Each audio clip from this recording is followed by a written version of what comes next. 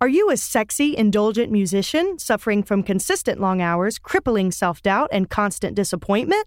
Well, do we have a show for you? Sex, drugs, and disappointment. Sex, drugs, and disappointment. Sex, drugs, and disappointment. Welcome to Sex, Drugs, and Disappointment, a bi-weekly deep dive into what it takes to be a healthy and successful musician in the modern industry.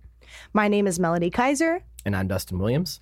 And we are both full-time musicians and creative entrepreneurs. And today we are sharing our wildest show experiences. Hell yeah. This is going to be a really fun episode, I think. Yeah. It's going to be interesting. So when it comes to live performance, there's always room for something to go wrong. There's room for error. Always. Always. Playing a live show is just unpredictable. We've definitely had some good experiences, some terrible experiences, and some very weird experiences. Mostly very weird. Mostly very weird, yeah. So we're going to share those today with you, and it should be fun. It's going to be great. All right, Dustin, you go first. What is one of your wildest show experiences? You've actually been playing live for a really long time, so you've got several. So this is going to be really interesting to hear some of yours. All right, so let's see. I think... I'll start off tame first, and we'll just kind of work our way up. Anyone listening who is from the Atlanta area is probably familiar with Northside Tavern, which is, it's kind of a legendary venue here in the city. It's like a blues, kind of a blues dive bar is the way I would describe it. It's rough. It can be pretty rough. Yeah. I mean, it's rough. It's a great venue, but it's rough. Mm-hmm. Yeah. I think just looking from the outside, it's got this cinder block building look. It's got bars on the windows.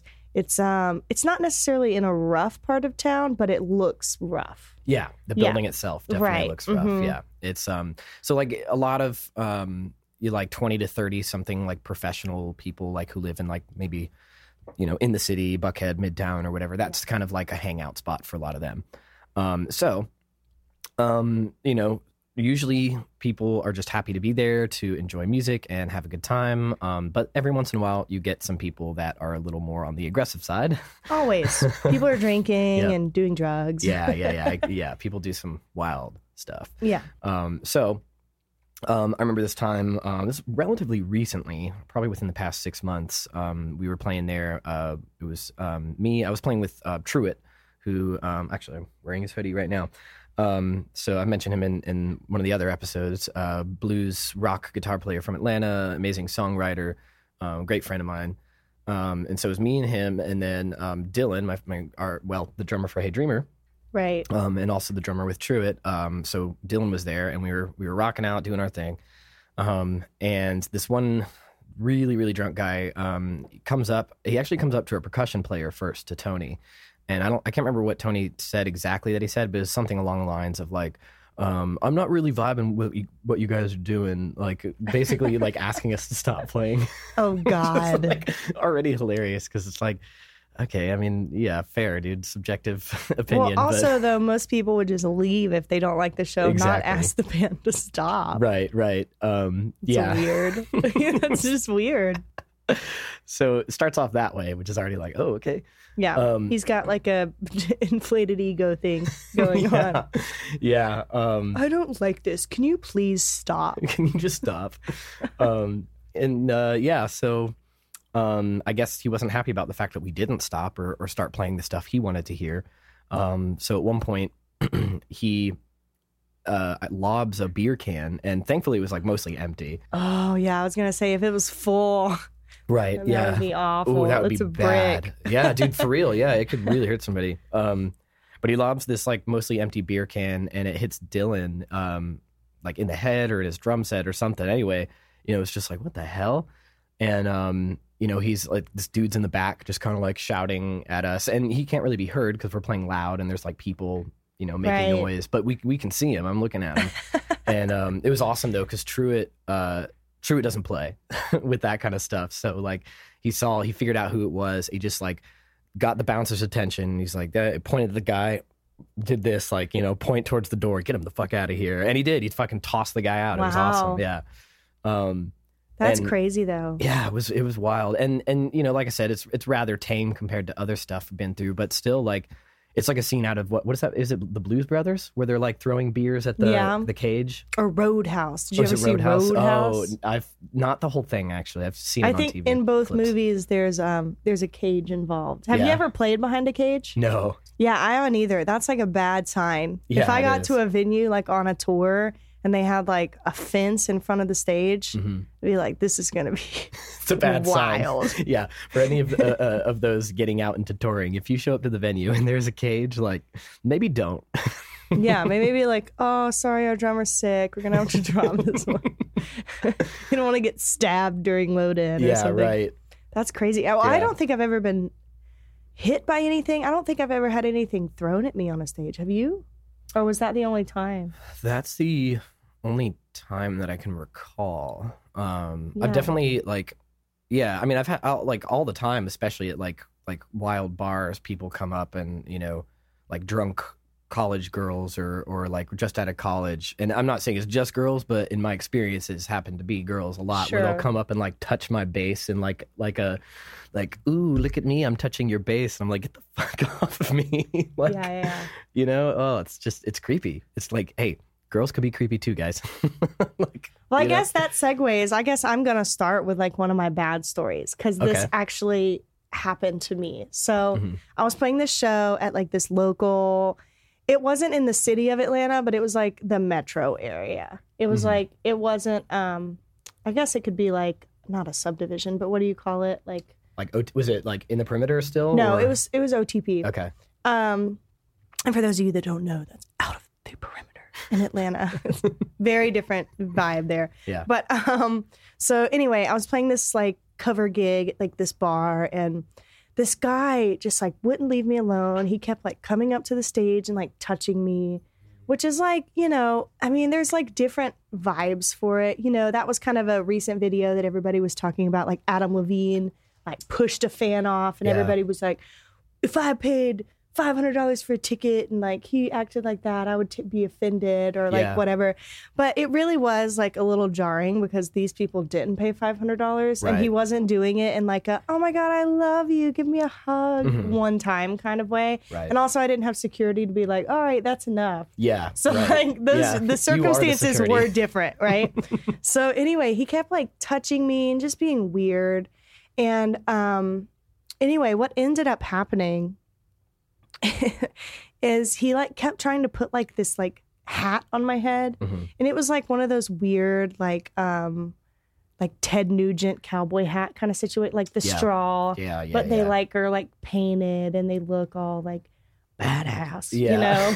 like but like That's subjective. yeah. But it was one of those deals. Totally. And like I have like a weird thing, especially about like people like touching my face or my hair. I mean, And yeah. like especially with like hats, right? Call me crazy. I don't think it's weird. Is that not weird? I don't think it's weird. Because some people don't care. Like some people will just like put on like hats in stores and stuff. But like that's not me. Mhm. Because I'm like, people are gross. Like I don't want to get a hat until I like make sure it doesn't have like lice in it. Yeah, right? totally. Like Mhm. that sounds like a bad time, getting lice. And so like anyway, this guy like wouldn't leave me alone, and then he like put this hat on my head, and like I was super uncomfortable, but also like pissed off. Mhm. But I didn't want to be like, fuck you, dude, like blah blah blah, and like ruin it for everybody else. Yeah. So I was uncomfortable, and so usually what I do when I'm uncomfortable is I make like jokes and like ha ha ha, whatever. And this really wasn't a joke, but to kind of not be like fuck you, dude, I gave him his hat back, Mhm. and I was just like, wow, I hope I don't have lice now.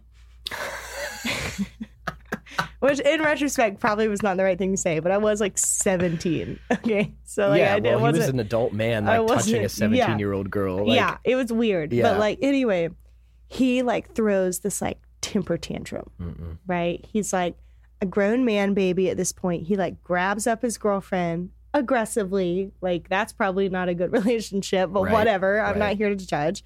He like grabs her up and they're like flicking off the stage and they leave. So then the next day I get this like call from the guy that owns the venue, and he was like, hey, do you know what happened last night? Like, we got like a 1-star review on Yelp, which is like a really big deal for a restaurant Yeah, and bar, it's not good. And so they were trying to figure it out. And he was like, they said like, that little girl on stage doesn't know who she was talking to. Like, I'm in a tribute band. And I was just like, well, then you should know even more. Like, don't be a dick. Like, don't touch people when they're on stage. Like, basically, in effect, like, say that didn't even bother me, right? Mm-hmm. Don't make everything about you. Right. Like, if somebody's on stage, don't go up there, like, touching them and trying to, like, show off that you're, like, this big badass because you're in a tribute band. And I'm not saying that tribute bands are, like, bad. Like, I have several friends in tribute bands. But, like, that doesn't give you the excuse to be an asshole. Yeah, exactly. Like, to be in a tribute band, it's like, that's really never be an asshole, number one. Yeah, right. But, like, using that as, like, she didn't know who she was talking to. I'm like, you're just proving how much of, like, a man baby you really are. Right, yeah, totally. You sound like such an asshole right now, Freaking child, yeah, dude. So, anyway, that was kind of a tie-in to that. I mean, have you ever had experiences with that? Like, people excessively like touching you, not leaving you alone, other than just like touching your bass, like maybe after a show or something, like people didn't, because we deal with a lot of drunk people, right? In shows, especially on our level, obviously, because we're not playing like amphitheaters and shows where there's like security, and you don't have that like wall, right? Like the wall is broken when you're playing clubs and bars, so like you're constantly, and it's almost expected, like you do interact with like everybody, like all the audience. And so like a lot of times they are super drunk. And I mean, let's just be honest, like drunk people do a lot of times get really inappropriate. Yeah. And it's not even like normally they wouldn't do that. I don't want to say it's not their fault because it is their fault. But like, like even people that you wouldn't expect it, I guess. Yeah. Alcohol will definitely mess you up, dude. Yeah, I mean, like, for sure. Yeah. I don't know if I honestly have too many experiences where I've been like straight up like groped. Yeah. I mean, and again, I think the reality is it doesn't happen to men as often. I mean, it does happen, but I think like the thing is like some men welcome it, so it doesn't really have the same kind of like stigma, and for obvious reasons. But I mean, I've definitely it's happened a little bit. Again, like people coming up and like touching me while I'm playing or touching my instrument. I mean, people. Well, like you mentioned the whole thing with was Adam Levine. Yeah, that was the recent one that I saw. Right, and yeah, it was kind of polarizing because a lot of people were like, "Oh, what a doucher," and it's just like totally. Well, like first of all, I think, and I'm not saying I'm like a fan of him on like a musical or personal level. I mean, he's a great singer, I guess, but like I have no opinion on him personally, but I think he had every right to do that for sure. Yeah, like absolutely. Like it's because people forget, I think, like when you're, like you said, when you're on stage, like it's almost like some people think you're now a zoo exhibit, something they can go and touch and pet and interact with, and you're there for my entertainment, so I can do whatever you want or whatever I want, and it's like, no, actually, like first of all, the venue hired me, not you, right? And second of all, if this was on the street, like this would be completely different. Right. You know what I mean? I did. And I saw on TikTok, like when the Adam Levine thing happened, people were comparing it to apparently the same thing happened all the time to like Michael Jackson. And Michael Jackson was always like welcoming to the fans. Yeah. And, but also like, I mean, let's just be honest. Michael Jackson had a completely different experience and probably like learned a lot of things to be okay that were not okay. Yeah. Oh, totally. Like, totally. You know what I mean? Yeah. So he probably thought that was normal, but like it's not. Well, I mean, he got completely taken advantage of as a child. Right. So like from the get-go, his understanding of like what's okay and what's not, like you said, was probably quite skewed. Yeah, I think so. So like I don't even feel like that's a fair comparison. Well, not to mention the fact that like even if he was okay with it and he didn't have the background that he had, like, then that's up to the artist, and maybe it's really kind of on the artist to be like, hey, if you want to come up, like come up, but yeah, and it's also I mean, we don't have to like super get into it, but it's dangerous to perform. Like people are crazy, and like you're like on a stage, people want to be with you or they want to be you or they get jealous. I mean, not like on our level, but like at that level, you know what I mean? Yeah. Well, I have seen it on our level too. Yeah. Like I've been to gigs where there was a woman, actually one of your gigs with Truett, there was a woman who was really into you guys, and her boyfriend like was not okay with it. Oh, really? You remember that? No. Okay. Where- I'm not which- going to say the venue. Okay, yeah. You can tell me later. Yeah, but you know, it was like a really big deal. He like completely showed his ass and like stormed out and Like was he like mooned us? yelling. No. That would be hilarious if Sorry, he did, though. no. That would be pretty great. He just dropped trowel and it's just like, I feel fuck like you. that's usually more funny than Yeah. offensive. So Right. but anyway, yeah, I think that's it. Well, that's a good point, the danger thing. So that reminds me of another story. Okay, let's go. I was playing a cover gig, and it was somewhere in Tennessee, I think, like closer to Chattanooga. It was pretty quick, or maybe Knoxville. I don't know. It was a shorter drive. Okay.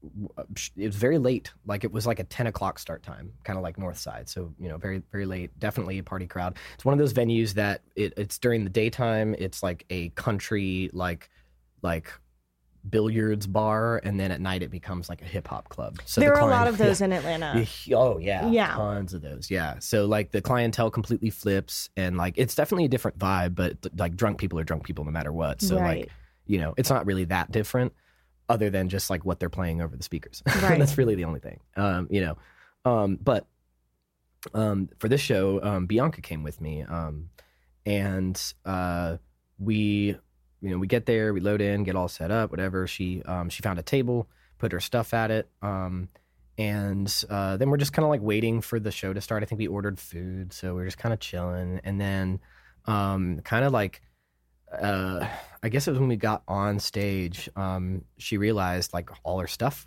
had been moved, and thankfully nothing stolen, but you know, she was kind of like upset by it, because if you like found a table and then somebody just moved your shit, like you'd probably be a little like, what the fuck? Right. You know?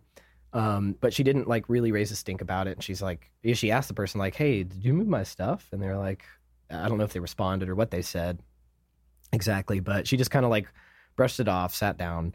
And so recently too, she had just put in, Bianca had just put in twists, like braids, really long braids. Mhm.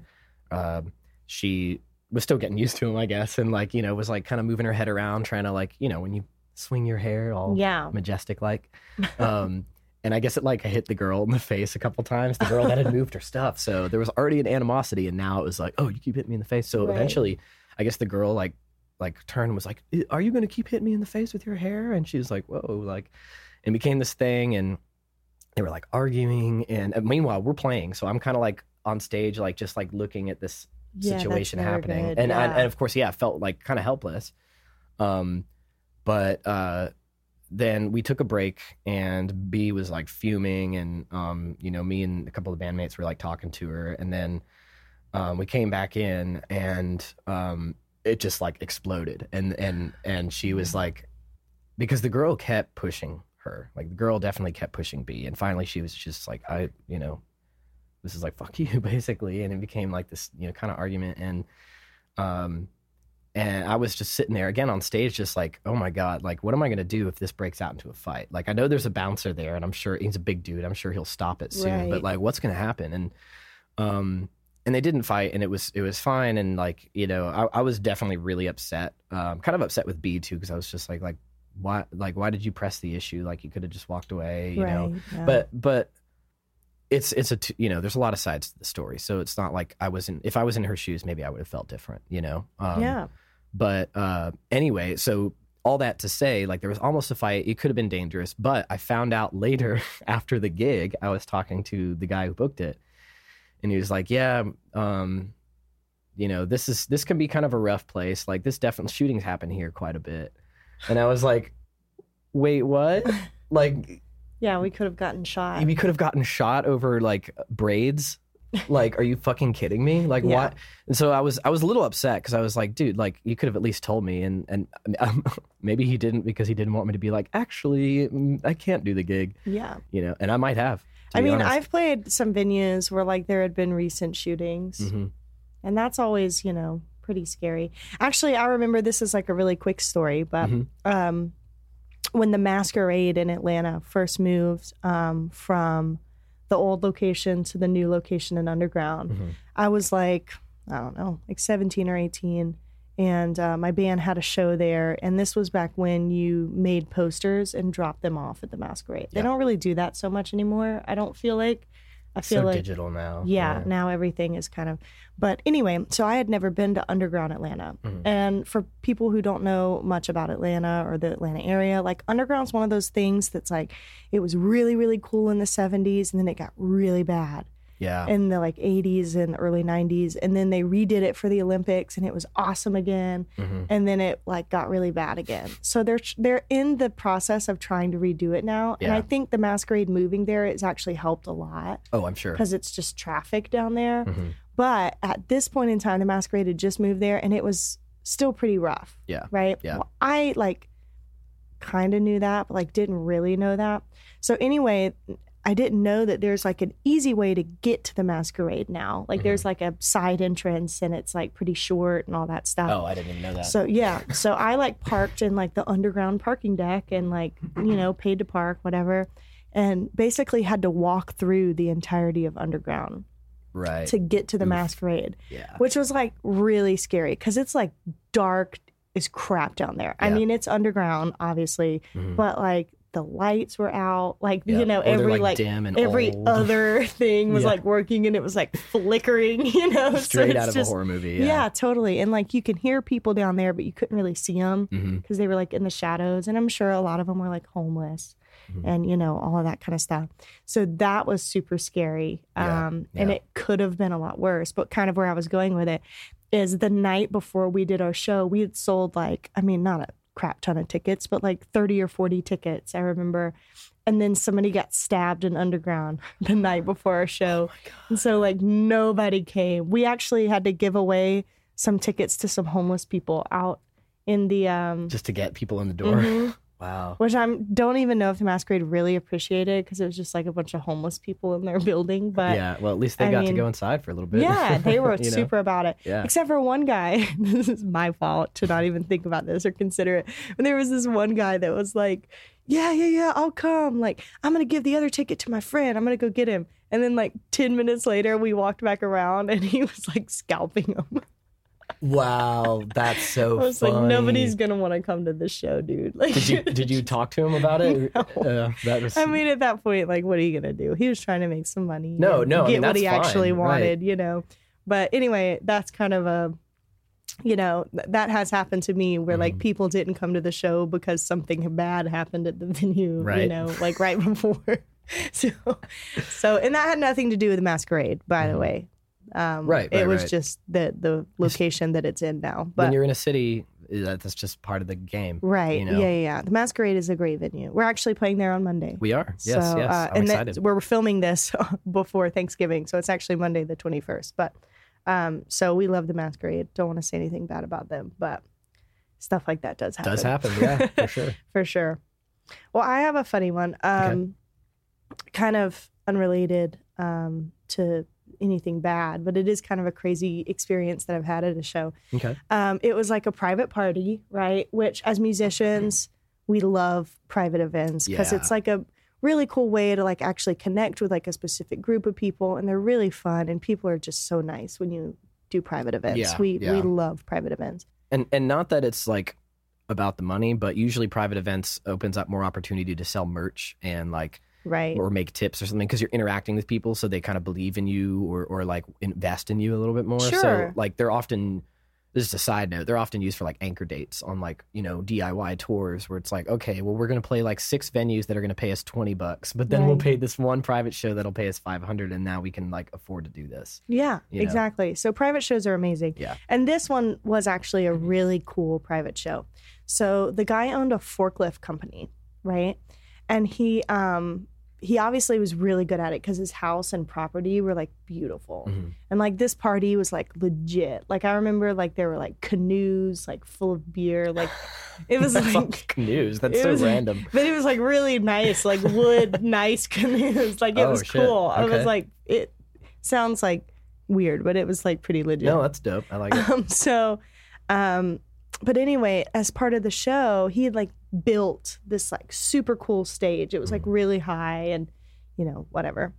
But he was like, what if like we tried to like make it like really cool and not like pyrotechnic, but like special effects, right? He was like, so what if I get like a forklift? I'll take the safety bar off.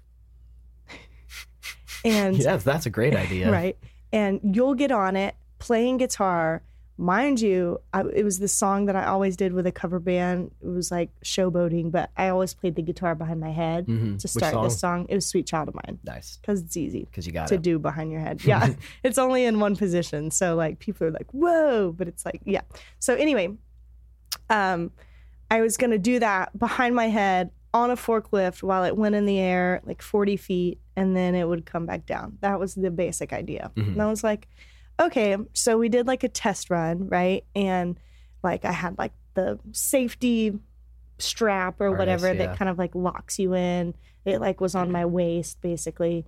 And that way if I did lose my balance, which is very possible because forklifts are very shaky. It's not exactly meant for people. Yeah, and I'm also like have like a big weight behind my head, which also throws off your center of balance. So like, you know, really a good idea. It would at least catch me from dying. I would probably still get hurt, but I wouldn't die. So anyway, we did like a test run and it was great. Everything was fine. I felt good about it. So anyway, we're in the middle of the show. And at this point we had already been playing like probably an hour in. And he's like, okay, like, let's do the full run. And, you know, he had been like drinking and like having fun and stuff. And so I go to like get in the forklift, right? And he's like, oh, I was kidding about the like harness thing. He was like, we did that for your mom. I'm not going to make you. He's like, I'm not going to make you. Because keep in mind too, I was like 16 when this happened or something. Like 17 maybe. No, I was probably 16. And I was like, okay. Because at this point, like, it was already a thing. Like, I was already kind of in it. So I, like, got in this forklift with no safety bar and no harness, put the guitar behind my head. And if you watch the video, there is a video on YouTube. If you can find it, you could probably just look up my name and it would be on the list of stuff. Somebody filmed it and, like, put it on YouTube. But, I am extremely still. And I'm very scared. Because you're like, what, 40 feet in the air or something? Yeah. I mean, that's... above the stage. Yeah. And the stage was pretty big. So it's probably closer to like 45, 50 feet in the air. Yeah, totally would have died. I mean, yeah, that's 2-story house easily. Yeah. And also like, you know, forklifts, I didn't really realize. And he had been like drinking and like, a little wobbly, partying and stuff. So like it kept like, if you watch the video, you'll see it kept like stopping, and every time it would stop it would like sway, and that's super scary. Yeah, it was like pretty scary. I felt no safety at all. That is why when you go to see like Pink and stuff, everything is super like OSHA certified, and like she is like 100% strapped in. This was like the redneck equivalent of that. And like literally I probably could have died. And it was really scary. And when I got on the ground and I like told my mom after the show, like we didn't have like the harness, she was pissed. Oh yeah. She was like, what? Why did we even do like the safety thing earlier? Like that shit made her really, really mad. Yeah. If I were a parent, I'd be fucking furious. Yeah, because like I totally could have died. It would have been in front of a like large crowd of people. Yeah. I would have gone splat. It would have been a news story that probably everyone listening would have heard about. I would have been doing this from a wheelchair for sure if I survived it all.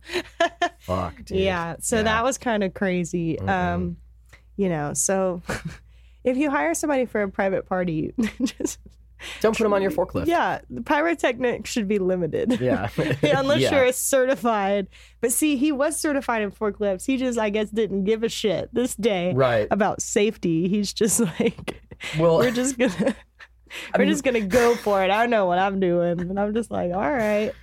Ugh. But anyway, that was pretty scary. Yeah, that's terrifying. Yeah. Oh man, I don't think I've ever really been at risk on stage. Yeah. Yeah. Like, I mean, like there's some moments where like, I mean, just quick side stories where like, you know, I had like one time when I was a kid, I had the like probably 16 or 17. I had the flu like really, really bad, but I played a show anyway, which, you know, bad idea for so many reasons, but very dizzy and like nauseous. And like at one point I bumped into my guitar player and just like ate shit on the ground. It was just like laying there, like still trying to play the song, and like, you know, it was fine. But, and then on Warped Tour, which did with the Silver Comet was the name back at the time. The Sagas became the name of the band later. But on Warped Tour, we did Arizona date, and it was like 120 something degrees outside that day. Like it was fucking insane. And and you had the flu? No, so it wasn't something? a flu. It was like heat exhaustion, basically. I was just like super dehydrated. That's didn't really happened to feel. me. Yeah, it happens really easily, and you know, like in any environment, but especially like out in Arizona, you know. Yeah. And so like we played the show, and I was very still and just kind of like barely made it through. But like I was like walking around, you know, around in the venue, because like if you ever been to a massive festival, you know, something like Warped Tour or Bonnaroo or something where there's multiple stages, like it's like, you know, like a mile or two, like square miles of just like, you know, property. So this was like in a fairgrounds, like amphitheater or whatever, and maybe a stadium of some sort, or I don't know. But I was like walking around like kind of delirious and like puking in trash cans every like 5 minutes, just like finding a trash can. And I didn't realize like what was going on, you know. I thought maybe it was food poisoning or something. And then thankfully, one of I think it was just a Warped Tour staffer, like somebody from production, happened to walk by and see me and realize like something was up, and, you know, brought me back to production. So I don't even remember who it was. So whoever that was, thank you. Yeah, that's no joke. Yeah. I mean, that can be really, really serious and deadly. Yeah. Oh yeah. Heat stroke can kill you super quick. Yeah, for yeah. sure. I mean, I don't think I've ever been like that close to like really having true heat exhaustion, but I mean, I've definitely played shows like outdoor festivals where like I would say like, oh, well, I've still got to dress cool, you know, and I would wear like basically weather inappropriate clothes. Like I would still wear a jacket or something, and it's like 104 degrees outside or something, and I'm like jumping around and singing, and like it's just been bad. Just, you're like drenched afterwards. Yeah, but you just starting to not feel well, you know? Yeah. But usually in most of the stuff that I've done, I was always the singer. So like as far as like having like the flu and stuff, I've very rarely have I ever had to cancel, but I usually have to cancel because of like the congestion, and you can't do your job properly. Like if I was just the guitar player, I would probably still show up and just give it my best. But, you know, with singing, like your body is your instrument. So when your body's not well, it's really hard to like fake that. Oh God, yeah. So I haven't necessarily had like been sick. I did though. Okay, so this is kind of crazy. Okay. So there was this one show I was playing with a cover band, and it was in this bar that is not there anymore, but it was one of those bars basically like you were talking about earlier, like somebody had been shot there before, and it was like kind of that whole situation. Yep. But anyway, it was actually my brother and our sound man, because I played music with my brother, and they were putting up a lighting truss. And so for those of you that don't know, the truss is like that like metal bar system that has like the zigzag patterns that hold lights. It shows like everybody I think has seen them, but they may not know what they're called. And obviously those are metal, just the truss itself is metal, and depending on what it's made out of, but like they're usually fairly heavy. It's like really good ones I think are titanium or steel, or so you know, they're gonna have some weight to them. Not as much the titanium, but like still, I mean, it's still metal, right? And then you know, just the lights themselves. Like once you get, this one probably had like 30 or I would say like 20 to 30 lights on it, which is pretty heavy. I mean, you're getting up there, you know, especially because it had like lasers and stuff like that. And those come in big metal boxes basically. Right. So, I mean, I don't even want to guess how much it was. It took 2 grown men to pick it up. Easily, It's got to be easily 80 to 100 pounds then. Yeah. I mean, it like what we would have to get on each side, and like it took 2 grown men to pick it up. Yeah. So it was pretty heavy. And anyway, for some reason, they extended it all the way up to like, I think its max was like 25 feet or something. Like, and that was from the tip top to the base the of ground, it. Yeah. So, but they extended it before they opened the legs. So they're like trying to open the legs while it's fully extended Oh my gosh. in the air, which obviously is like a bad idea. But then Yeah. I had a bad idea too, because I saw it start to come down, and instead of like running away from it, I like put up my hands like I was gonna fucking catch it or something. Oh, Jesus which was like Christ. a really bad idea, Yeah, obviously. totally. But in the moment, it just like It happened. was just a reaction, yeah. And I just like crumbled under this truss. Like it just like Oh my God. I didn't even catch it at all. I mean, it hit my hands. My hands crumbled. It hit my head. It hit me in the head. And then I just like fell to the ground and was like Jesus. under it. And like my mom yelled because she was there, and she was like, "Oh shit!" Freaking like, out, You know, yeah, that was pretty. It was pretty brutal to watch. Apparently, and it really hurt. But anyway, I was fine. Like I started not feeling well shortly after. Yep. And like I like was like, I need to go home and like lay down for a few minutes. So I like drove home, and now like in retrospect, I like probably had a concussion. Yeah. Because like everything started getting like, I didn't feel well. I was like swimmy headed. Like it You were just fuzzy. yeah, it just felt like weird. Yeah. And like I probably most definitely had a concussion. That's but like terrifying. but like so I didn't go scary. to the doctor about it. And so like I just went home and like laid down a minute. I like, you know, drank some water, and then I went back to the show and we played that night. But that was pretty wild. Like that's probably I'm sure it looked dramatic from Right. the outside. Yeah, you know yeah. what I mean? Mhm. But yeah, I mean that happened. So you know, I have played shows with concussions, I guess. Apparently, yeah. Didn't realize it at the time. Right? I know. Yeah. So I haven't played that many where I've had like the flu or anything, but Pro tip. Mm-hmm. Don't play a show when you have a concussion. I mean, it probably wasn't a great show in retrospect. But you know, I mean, there is that thing in show business, so like the show must go on. Right. Like that really is a thing. There is the standard of that. Definitely. And I think to a degree, yeah, it should. The show does need to go on. But I think when it starts getting to the point where your health is at You're risk. concussed. Yeah. Then maybe You're it's like time. slurring your words. Yeah. I mean, but you hear about it all the time, you know, like people pushing through some really like bad things that they probably shouldn't be pushing through just to make the show happen. Or, Yeah.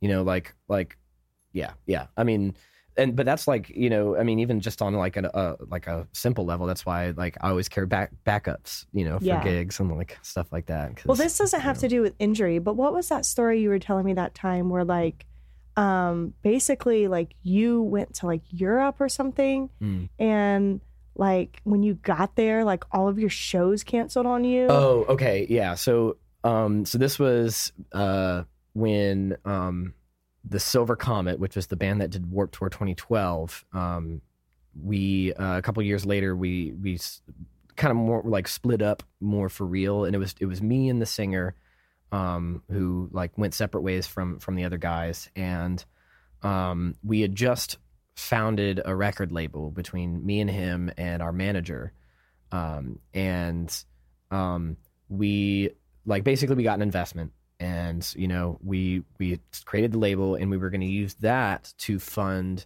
some touring, some recording. And so we decided, it was PK who brought up the idea first, I believe. And he was like, you know, I've been doing some research and looking into it. And, you know, like Jimi Hendrix, like Kings of Leon, he probably had a couple others that he listed off. Like Right. all these groups, you know, like they were having a hard time making it anywhere in the U.S. So they decided to go to England and try it there. And they blew up for whatever reason. And, hi, Darla. So we said, all right, let's try that. Like, let's, you know, do something different and new. It'd be fun and, you know, try it out. And so this was, you know, I don't even know what time of year this was, but I want to say it was like early spring or maybe even like winter. Like early, like midwinter or something. So it could have been around January. Anyway, that's not the point. So we got our tickets. We hired a booking agent overseas, and we're like 2 weeks out getting ready for the trip. And we reach out to the guy and we're like, hey, how's like show booking going? We haven't really heard much from you. We just kind of want to see like where we're at. So we can plan, other shows if we need to. Right. And basically he was like, yeah, I've only really been able to get you one gig. And we had booked our tickets for like 2 months. So we were supposed to be touring for 2 months and I had like one show. And we were just like, oh my God. But we couldn't get rid of the tickets now because they were so expensive. And it was just like, all right, we got to make it happen. So we went over and there's like so much about this tour alone. So many stories tour stories is another episode for sure. We could do. That's like its whole other thing. Cause man, have I got those. So we get there and I think it was like in the middle of the World Cup too. So there's like a lot of people out and about once we get into the city of Manchester is where we arrived. Mm-hmm. And so we knew, okay, we don't have any shows except for this one. And that's like in the middle of our tour in a small town called Blackburn, England.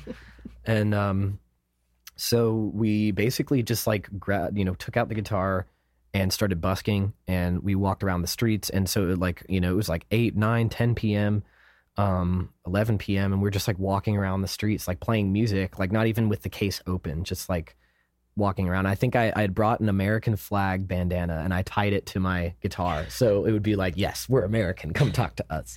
And they loved it. No, it was so funny because like people would hear us and they'd be like, oh my God, you guys are so good.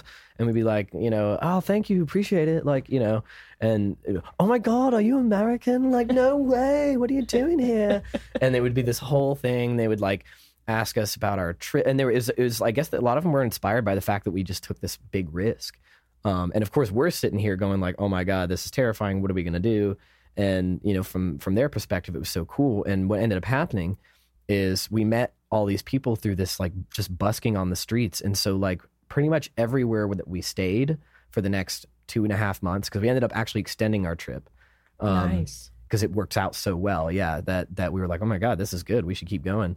So it was literally just people that we met on the street that either gave us a place to stay or would hook us up with gigs, which in retrospect is probably like really risky because Right. there's, we were a bunch of dumb, like early 20, like 23, 24, 25, maybe not even quite there. Just like trying to make it happen, And so anyway, at the end of all this, this really cool thing happened where it ended up, we got booked for this festival and it was like a college festival at, it was like a 5,000 or 10,000 like expected. So, and which is a lot, for a small band like us, especially. And, it was really dope. We ended up getting, asked to be like a co-headliner for this festival. What? It was nuts. And That's of course, awesome. right. So it was just me and PK, but we like wanted to do full band for this show. So we Right. ended up also like meeting, some like random, musicians throughout our travels. This one guy named Tomas, shout out my brother Tomas on the drums. We met him in Manchester. And then we met Ed, and I forget where we met Ed. Was Ed in Leeds maybe? We spent a lot of time in Northern England because Northern England, this is just a little side note story. Northern England is, in my experience anyway, like culturally a lot more similar to like the Midwest and like the good parts of the South of the US. And the south of England is more like the northeast of the U.S. So like London, Bristol, is it Bristol? Or maybe I'm thinking of Brighton. The southern cities basically are much more like, New York or like Philly or Pittsburgh or So something. why didn't you guys stay down in the South? In the that South? sounds like optimal. Like New York is. Right, you'd think so. Well, first of all, because London is like New York in that like you can meet a lot of people, but it's so like convoluted and it's also really expensive. So just traveling around, finding places to stay in that area was a lot more expensive. But honestly, I think what kept us up north was just that most of the people we were meeting were up there.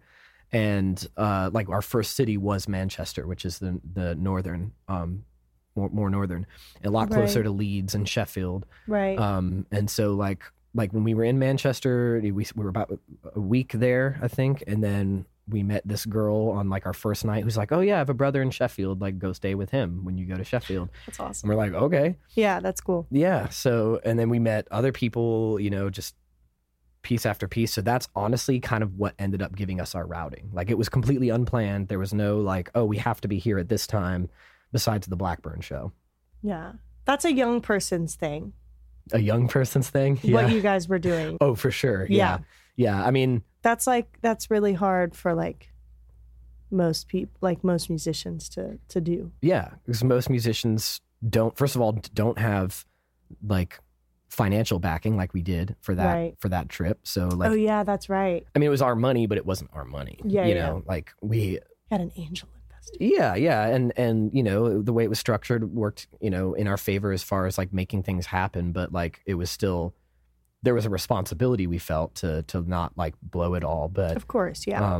but yeah, definitely like we were very lucky. We were very lucky to be in the position we were in. It would have been a lot harder if we were just like, you know, working out of change in our pocket. But Right. Yeah. but the thing is, like, really, busking is what got us through a lot of that too. You know, just like using earnings from that to just like That's buy awesome. food and stuff. Yeah. Yeah, it was crazy. I mean, I'm just thinking back on it. I'm just like, we got there, we had nothing, and we ended our trip there with that, like basically co-headlining a festival, which was insane. That's a success story right there. Yeah. That is wild. It is. Yeah. Little victories happen every once in a while, guys. Yeah. It's not all so bad. So this is kind of like, I guess, kind of wild for me. It like definitely was a big part of my life. For like, it still is. Like, I still know these people or whatever. So when I was like 14, my best friend in high school, one of my best friends, I really had like a very small group of the core best friends. There was 3 of us. So one of my best friends, Hannah, I was really good friends with her family. And her mom sent me this thing that like our local amphitheater, kind of near the house or near where we lived, was doing basically kind of like a rock and roll fantasy camp, but like rock and roll fantasy camp, the official one is like thousands of dollars to do. Right. This one was like $35. Sick. And it was like this band that was coming through, and they were called like the World Classic Rockers. That was like their thing. The World Classic That's Rockers. them. That's fun. Yeah. That's but nice. like basically it was like you know, like just random members from like big bands, you know. Like it was never like the lead singer or like, you know, right. the person that everybody knew, but like it was like the guitar player from Steppenwolf and like the original drummer from Journey. And That's huge. yeah, and like the singer that was Santana, and I remember the guitar player was from Leonard Skinner, and you know, so just like random whatever. So anyway, I like auditioned. I like made a YouTube video. It's pretty cool. I bet it's still on YouTube. I covered Freeze All Right Now. Oh, sick. Yeah, which was like now. yeah, and I picked that one, I think, because I knew I could play it note for note and like make it sound good. Yeah. So anyway, like I like passed the audition and I was like really excited. And getting there, I was super excited because I'm like a huge fan of Journey, right? So I was like, ooh, I'm gonna like take my Journey album and like get it signed. Yeah, and totally, like I was super totally. excited, you know, and I'm like 14 and I'm like so excited to meet these people. So anyway, I get there and I realized like pretty much anybody who signed up was like let in. Like I wasn't special for like getting in. But what I did do that's insider secret, I've never told anybody this, Ooh, but okay. I had done my research. Yeah. All which right. is very me. That is extremely you. Yeah. And like I had seen like, they make everybody like take a solo over this like progression in the middle of that song Magic Carpet Ride. They're like, I like to dream. Yeah. Right beneath the sound machine. Hell yeah, it's a great song. That song. And so there's a part in the middle of that song where the drums like really pick up and it does this like anyway, and then they did like a solo over it. Right? Nice. Yeah. So I like saw other people doing that on YouTube. So I was like, I bet that's what they're gonna make us do. So I was like, I'm gonna make my solo sick. Yep. So like I put in every technique that I knew into this one solo. I like hybrid picked. I like tapped. Yeah. I like didn't stay in like my typical like pentatonic improv scale. Like I started reaching out because basically it just stayed on E minor the whole time. Oh yeah. So I started doing some like modal experimentation. I didn't know that's what it was called, but I just started picking notes that sounded fancy. Adding in a C sharp here and there. Yeah. And so anyway, I like pre-rehearsed this improv solo. And so like, fucking genius, dude. It's pretty smart, right? Yeah, because everybody else's solo because they hadn't prepared, right? Which you weren't supposed to prepare. Like I kind of cheated. It was supposed to be improv. But like everybody else's solo was an improv solo. And my solo was like, like I've written this out note for note. I've practiced it for hours. And so of course everybody was like, wow, that was really, really good. Anyway, and so I thought I was a really hot shit, right? Like I'm 14. I'm like, ooh, they like me. Yeah, like I'm in the cool club now. And I remember like they did like a little luncheon where like we ate like ham sandwiches and like we're able to talk to them. And so, you know, I got to like talk to all of them and like, you know, it was fun. And anyway, what kind of came of that is like I played that night. Everybody loved it. I actually met tons of people that night because it was like an amphitheater show. So there was like 3,500 people there. Wow. Yeah. And like there are some people that still follow me to this day from that show. From that show. Wow. Yeah. And they're like, cool. yeah, we saw you when you were like little and like playing guitar with those people. Dope. So like it definitely was an awesome thing. But even better, well, we went back to the hotel with them that night, my family, because they like invited us. But it was like kind of a weird hotel experience. So we just kind of left because like the people that we really wanted to like talk to and meet had like gone to bed and like the other people were just getting like plastered drunk and I was like 14. So like I couldn't really participate. So it was kind of lame. Anyway, we went home. But then, so, you know, when I signed up for the thing, they got my email. So like a couple weeks later, I get an email from like their tour manager. And I wish I could remember his name because he was like this big, loud, boisterous New York guy, right? Like New York Italian guy.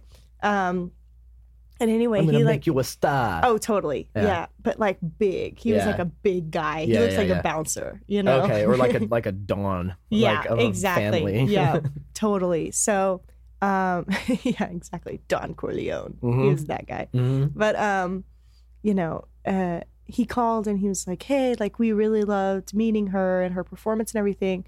We're coming back to Atlanta and we're playing Atlanta Centennial Park, which is like midtown Atlanta. It's like where the Olympics happened in 96. It's like a really, really big deal. Yeah, it's a really big deal. So we were like so excited. We were like, this is it. Like, I'm going to be a star now. And so anyway, like I practiced more and, you know, I was really excited. Like we got like new outfits for me. You know, it was like my mom was really excited about this. I love you, Mom. It was a good time. Hell yeah, dude. And so we get there and like they gave us our own bus. So it was like my mom, my brother, my sister, everybody wanted to come to this one, obviously, because it was like cool. It had a cool factor. And so, you know, like we spent all day on the bus and like, you know, got to talk to everybody and it was just really, really fun. And then we played the show, which, you know, they filmed and put on YouTube. And, you know, that was really, really cool. And it was kind of funny. So after that, I never heard from him again, which was obviously pretty devastating because like you get your hopes up in moments like that where you're like, this is my big break. This is where it's going to happen. Right. Yeah. And you don't realize that like, no. There's a lot that goes into it that's more than that, right? Yeah, right. Like you could play, like honestly, at the level that I'm at, I could play Madison Square Garden tomorrow and then still play my local pub on Sunday. Yeah. Like that's just the way that it goes. Yeah. Like even huge things aren't going to change it all for you. No. Like it takes a series of huge things. It does. And usually a team. Right. Totally. You know? To keep getting the huge things. Yeah, so, exactly. So anyway, you know, and so, I mean, I didn't go into like a depression or anything, but like, you know, it was kind of like, oh, okay, well, that was fun. And it became like a thing of the past.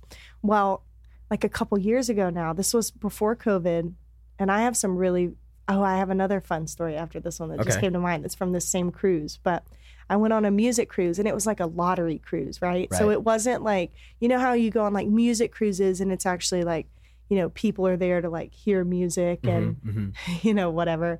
But this was not that. These are like people who like won a cruise by doing like the Georgia lottery or whatever. Right. So the crowd was very different. Very mixed. But it was so cool. So like we get on the boat and like the first people to play are those guys. Whoa. I know. And you didn't know they were going to be there? No. Wow. Well, I don't think I did. I may have. I don't remember.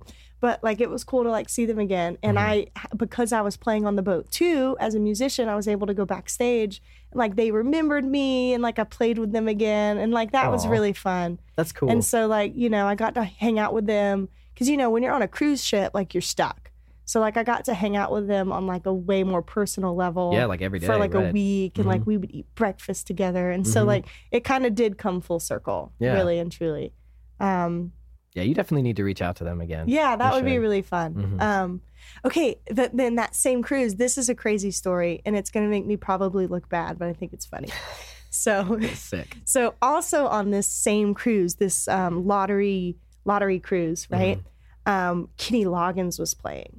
Okay. And I got to meet Kenny Loggins, and he was really nice and like sweet, and I love Kenny Loggins' music. Like he's way deeper than Footloose. So if Footloose is the only song you know, like you should listen to more Kenny Loggins because he's really good. Yeah, I don't really know too much of his stuff, to be honest. He's really good. Like his songs are really cool. And so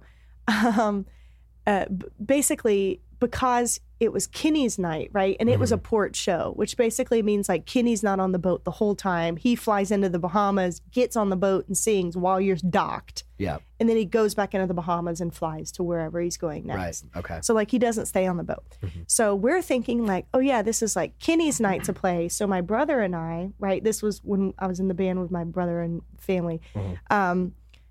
We were like, well, it's our day off. So we're going to go into the Bahamas and like have fun. So we went into the Bahamas and like went to a bar. It was like, and this bartender like, he loved me. And I'm pretty sure it was just because I was like blonde haired and like, you know, whatever. So he just started giving us free drinks. He was like, Bohemian rum, man. Like, oh, like it's on me. And he was drinking with us. So I know he was getting trashed. But we drank a lot. Yeah. Like a lot. We were taking like double shots and like we got like a lot of them. Yeah. So like, you know, toasty. we hear the music start, you know, and we're like, like let's get back to the boat. Like we don't want to miss the concert. So anyway, we go back to the boat and we're like loving the concert. We're backstage, which just automatically makes you feel cooler than you are. Yeah. And anyway, so like the concert promoter, the lady that hired everybody to be on the ship, Kenny and us, came up to me and she was like, hey, like, are you going to be able to play after Kenny's done? Because we kind of want the party to keep going. Like, I know I didn't tell you until now, but like, everybody's out here and it would be really weird if like the show was over, or really sad if the show was over and everybody left the pool deck because you know there was no music. She's like, so y'all should get up and do something. And I'm like really drunk. Oh no. And I'm like, I don't remember how old I was, but I don't think I was 21. Yeah, right. So like yeah, it was not a good situation. Right. So thankfully there was another singer on the ship, and I am gonna name her because she saved my butt. Her name was Jennifer Corday. And Shout out to Jennifer. she lives in Los Angeles, I think. Thank you, Jennifer. She was like, well, I'll sing most of the songs and we can just do like Zeppelin covers and it will be super fun. And it ended up being super, super fun. Yeah. And like just had a great time. But it was mostly because like I didn't have to talk. Right. You could just play the guitar. Yeah. I could be a Jimmy Page. I can do Jimmy Page all day and be like toasty. I can't be Robert Plant and be toasty. You know what I mean? Totally. Like, yeah. So anyway, it ended up being really, really fun. But that was kind of crazy. You know, that is wild. You know, just That's like really cool though. That had never happened to me. Like, and obviously, like I try not to like really drink before I play, like especially like that amount. Oh yeah. So like, you know, that was, you know, just craziness. Yeah. And, you know, kind of my first experience with that.